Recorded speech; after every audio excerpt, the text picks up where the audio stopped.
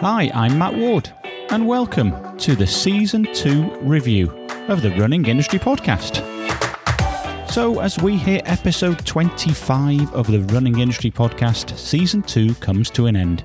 And what a season it's been.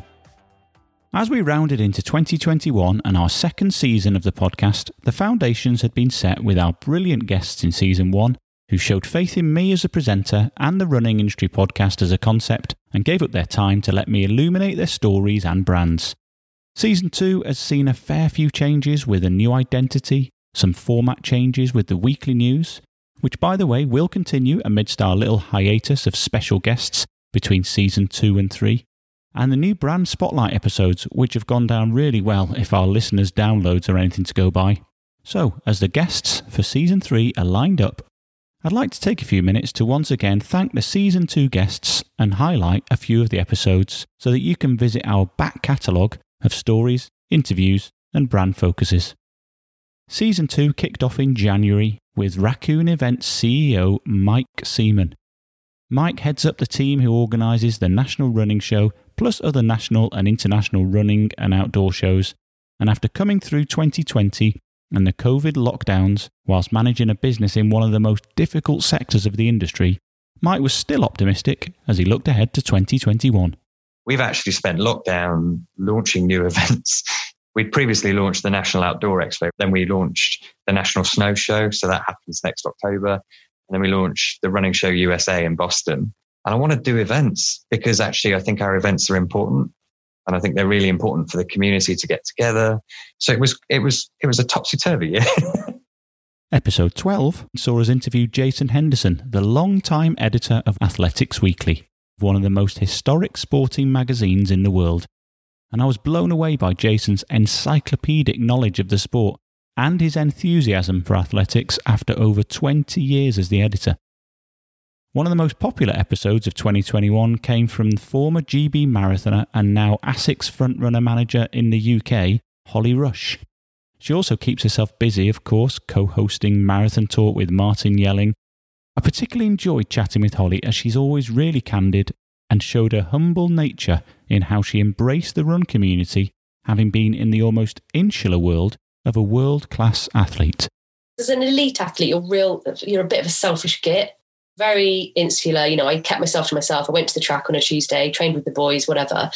Whereas with these guys, everything was open. Everyone had something to share and everyone was just more down to earth. And, it was a real eye-opener for me, and it still is now. I love it. The brand spotlight episodes have been a really great addition to the season and ones that a tech and product geek like myself really enjoy doing. The most recent one with Pete Cable from Scott Sports was released only last week, and I was so impressed with Pete's inside-out knowledge of the manufacturing process of the Scott footwear and his vision of where things might be in a few years, both at Scott and globally in the industry. In episode 17 and the first ever brand spotlight show, I spoke to Gareth Lloyd, the UK marketing manager for big US brand Saucony. He was both insightful and entertaining and was refreshingly honest about the use of carbon in running footwear these days.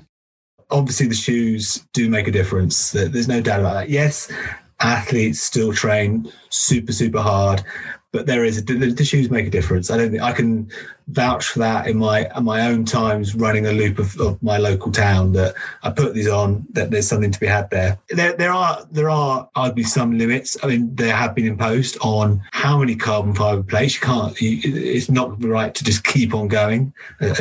Shoes perhaps with a triple carbon plate do take it too far. And at Saucony, we took a safe middle ground. Only the Pro has the carbon plate. Doesn't have multiple plates. It doesn't have a ridiculous height in the midsole. There is an advantage, but it's a safe middle ground that it gives the shoe a much wider appeal. It's something that we're very comfortable with in selling and advocating and supporting. In the middle of the season, I really enjoyed the episodes with Rupert Bonington and Steve Vernon. The warmth and northern humour of both Rupert from the nutrition brand Mountain Fuel and Steve from New Balance were both contrasting yet similar in their laser-like focus on achieving goals, one as a brand owner and manufacturer and the other as a coach. I love the way that Rupert took us on a journey of how his dislike for what was out there in the marketplace of nutrition forced him to disrupt and invent the famous Mountain Fuel Jelly Gels. My experience, my personal experience of sports gels was a messy one. The last time I had a sports gel, I was basically running around the Glen de Terre, boiling hot day, I'd been for a long run, I was coming around there, I'd had this gel, I won't name who made it, and it ended up very messily with me having to dive into the bracken. And that's why we kind of came up with the sports jellies, because again, they're very different, they work differently, easier on the stomach, they're refreshing, and they work. And you definitely need to check out episode 21, which was with Steve Vernon, where he inspires us with his coaching exploits, his athletic exploits, and also tells us how actually he'd rather be a countryfile presenter on the telly. You know, at one point I wanted to be a wildlife TV presenter. Yeah, but David Attenborough stayed on for too long. I could see you on Winter Watch there, presenting from New Mills. Yeah, do you know what? It's sad, isn't it? But I love that. And yeah, so that's what I'd. That's that. If I get rubbish at this game, I'll go into some sort of like Winter Watch would be good, and maybe a bit of Countryfile on a Sunday afternoon. Steve Vernon on Countryfile. This is going in a different direction. And finally, and perhaps the most inspirational story of the second season, came when I spoke to Leanne Davis, the founder of Run Mummy Run, and a partner in the venture, Bex Richardson. Both Bex and Leanne are incredibly driven women and have taken the women's community run group to almost 125,000 members in just 8 years. However, it was a twist of employment fate that helped Leanne take Run Mummy Run from a dream to a full-time career reality. I was asked to leave my job. They were making redundancies and I came home crying because I'd been asked to leave and I was worried. And my husband said to me, just hold on a minute, just wait, because you don't know, this is starting to grow. Could there be something in this that we could nurture and see, if you can go into something that you absolutely love? And so he supported me not going back to work, and I just nurtured the community and helped it grow. And Run Mummy Run just blossomed.